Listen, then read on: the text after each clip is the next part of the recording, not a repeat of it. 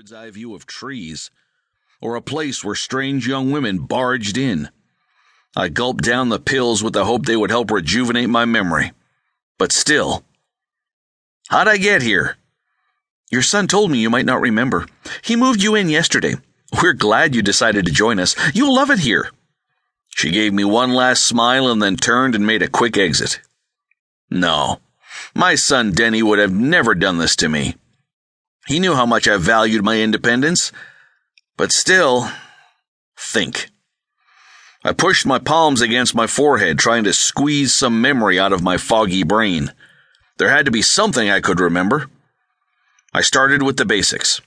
I am Paul Jacobson, born September 20th, 1921, in San Francisco, now living in Hawaii.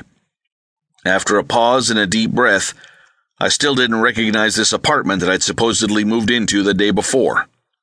What else? My stomach growled. Where could a guy get some grub around this joint? I'd have to get dressed and look around. I put on Bermuda shorts, a polo shirt, and tennis shoes. This place still didn't look the least bit familiar, but the things in it did. There was my old television set, a picture of Rhonda and me on our wedding day, a golf trophy I won in 1997. Boy, did I putt well that day. Within 3 of shooting my age. Some things a person never forgets. Combing my full head of neatly trimmed gray hair, I looked at myself in the mirror and patted my flat stomach. Not bad for an old fart.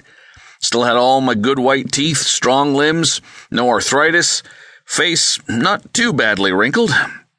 I'd been alive for at least 80 years, but could have passed for a young fellow in his 70s. I reached for the door handle, and my hand grazed a set of keys dangling from the knob. Must have been my keys. I thrust them in my pocket, stepped out, and closed the door. Outside, I looked at the number by the door. 615. A nameplate showed Paul Jacobson. Damnation, this had to be where I lived, but it didn't look at all familiar. Wandering down the hallway, I spied 2 elevators side by side. I'd have to head down. After an interminable wait, the door of the left elevator slid open and I stepped in. I stood face to face with a swarm of old people, several walkers. Crap, this place was full of old fogies. Where's the guy get some breakfast around here? I asked. A woman in a yellow muumuu gave me a skeptical look. 2nd floor, of course. 2nd floor, I mumbled to myself. After a bumpy ride punctuated by stops on 2 other floors, the elevator door opened. I was swept out as the limping horde moved through an entryway and into a large room, brightly lit by overhead lights and floor-to-ceiling windows. Sure enough, it looked like a feeding trough for the decrepit, a room crammed with tables, seating 2 to 4 geezers and geezerettes. I sniffed. The mingled aroma of papaya, fried eggs, and sausage tickled my nose. Dishes clattered in the background, and I could sense the heat of sweaty old bodies.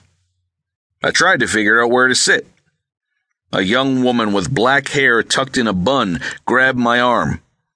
This way, Mr. Jacobson. She steered me to a table with 2 other men. One reminded me of a cross between a bald gnome and a Buddhist monk in an aloha shirt. He shoveled food into a wrinkle-lined cavity above a recessed chin. The other one stood up and appeared to be approximately my size, probably 5'11", with white hair and a full white beard. Reminded me of a skinny Santa Claus.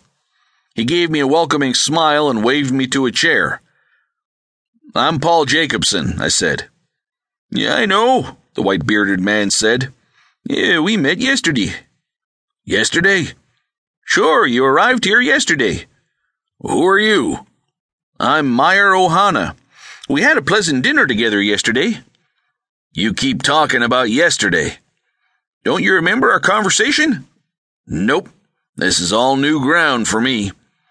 I didn't realize it yesterday, but you must suffer from short-term memory loss. Yep, that's my big problem. You can ask me anything about 1940, but yesterday is a blank. So how was your memory before you started having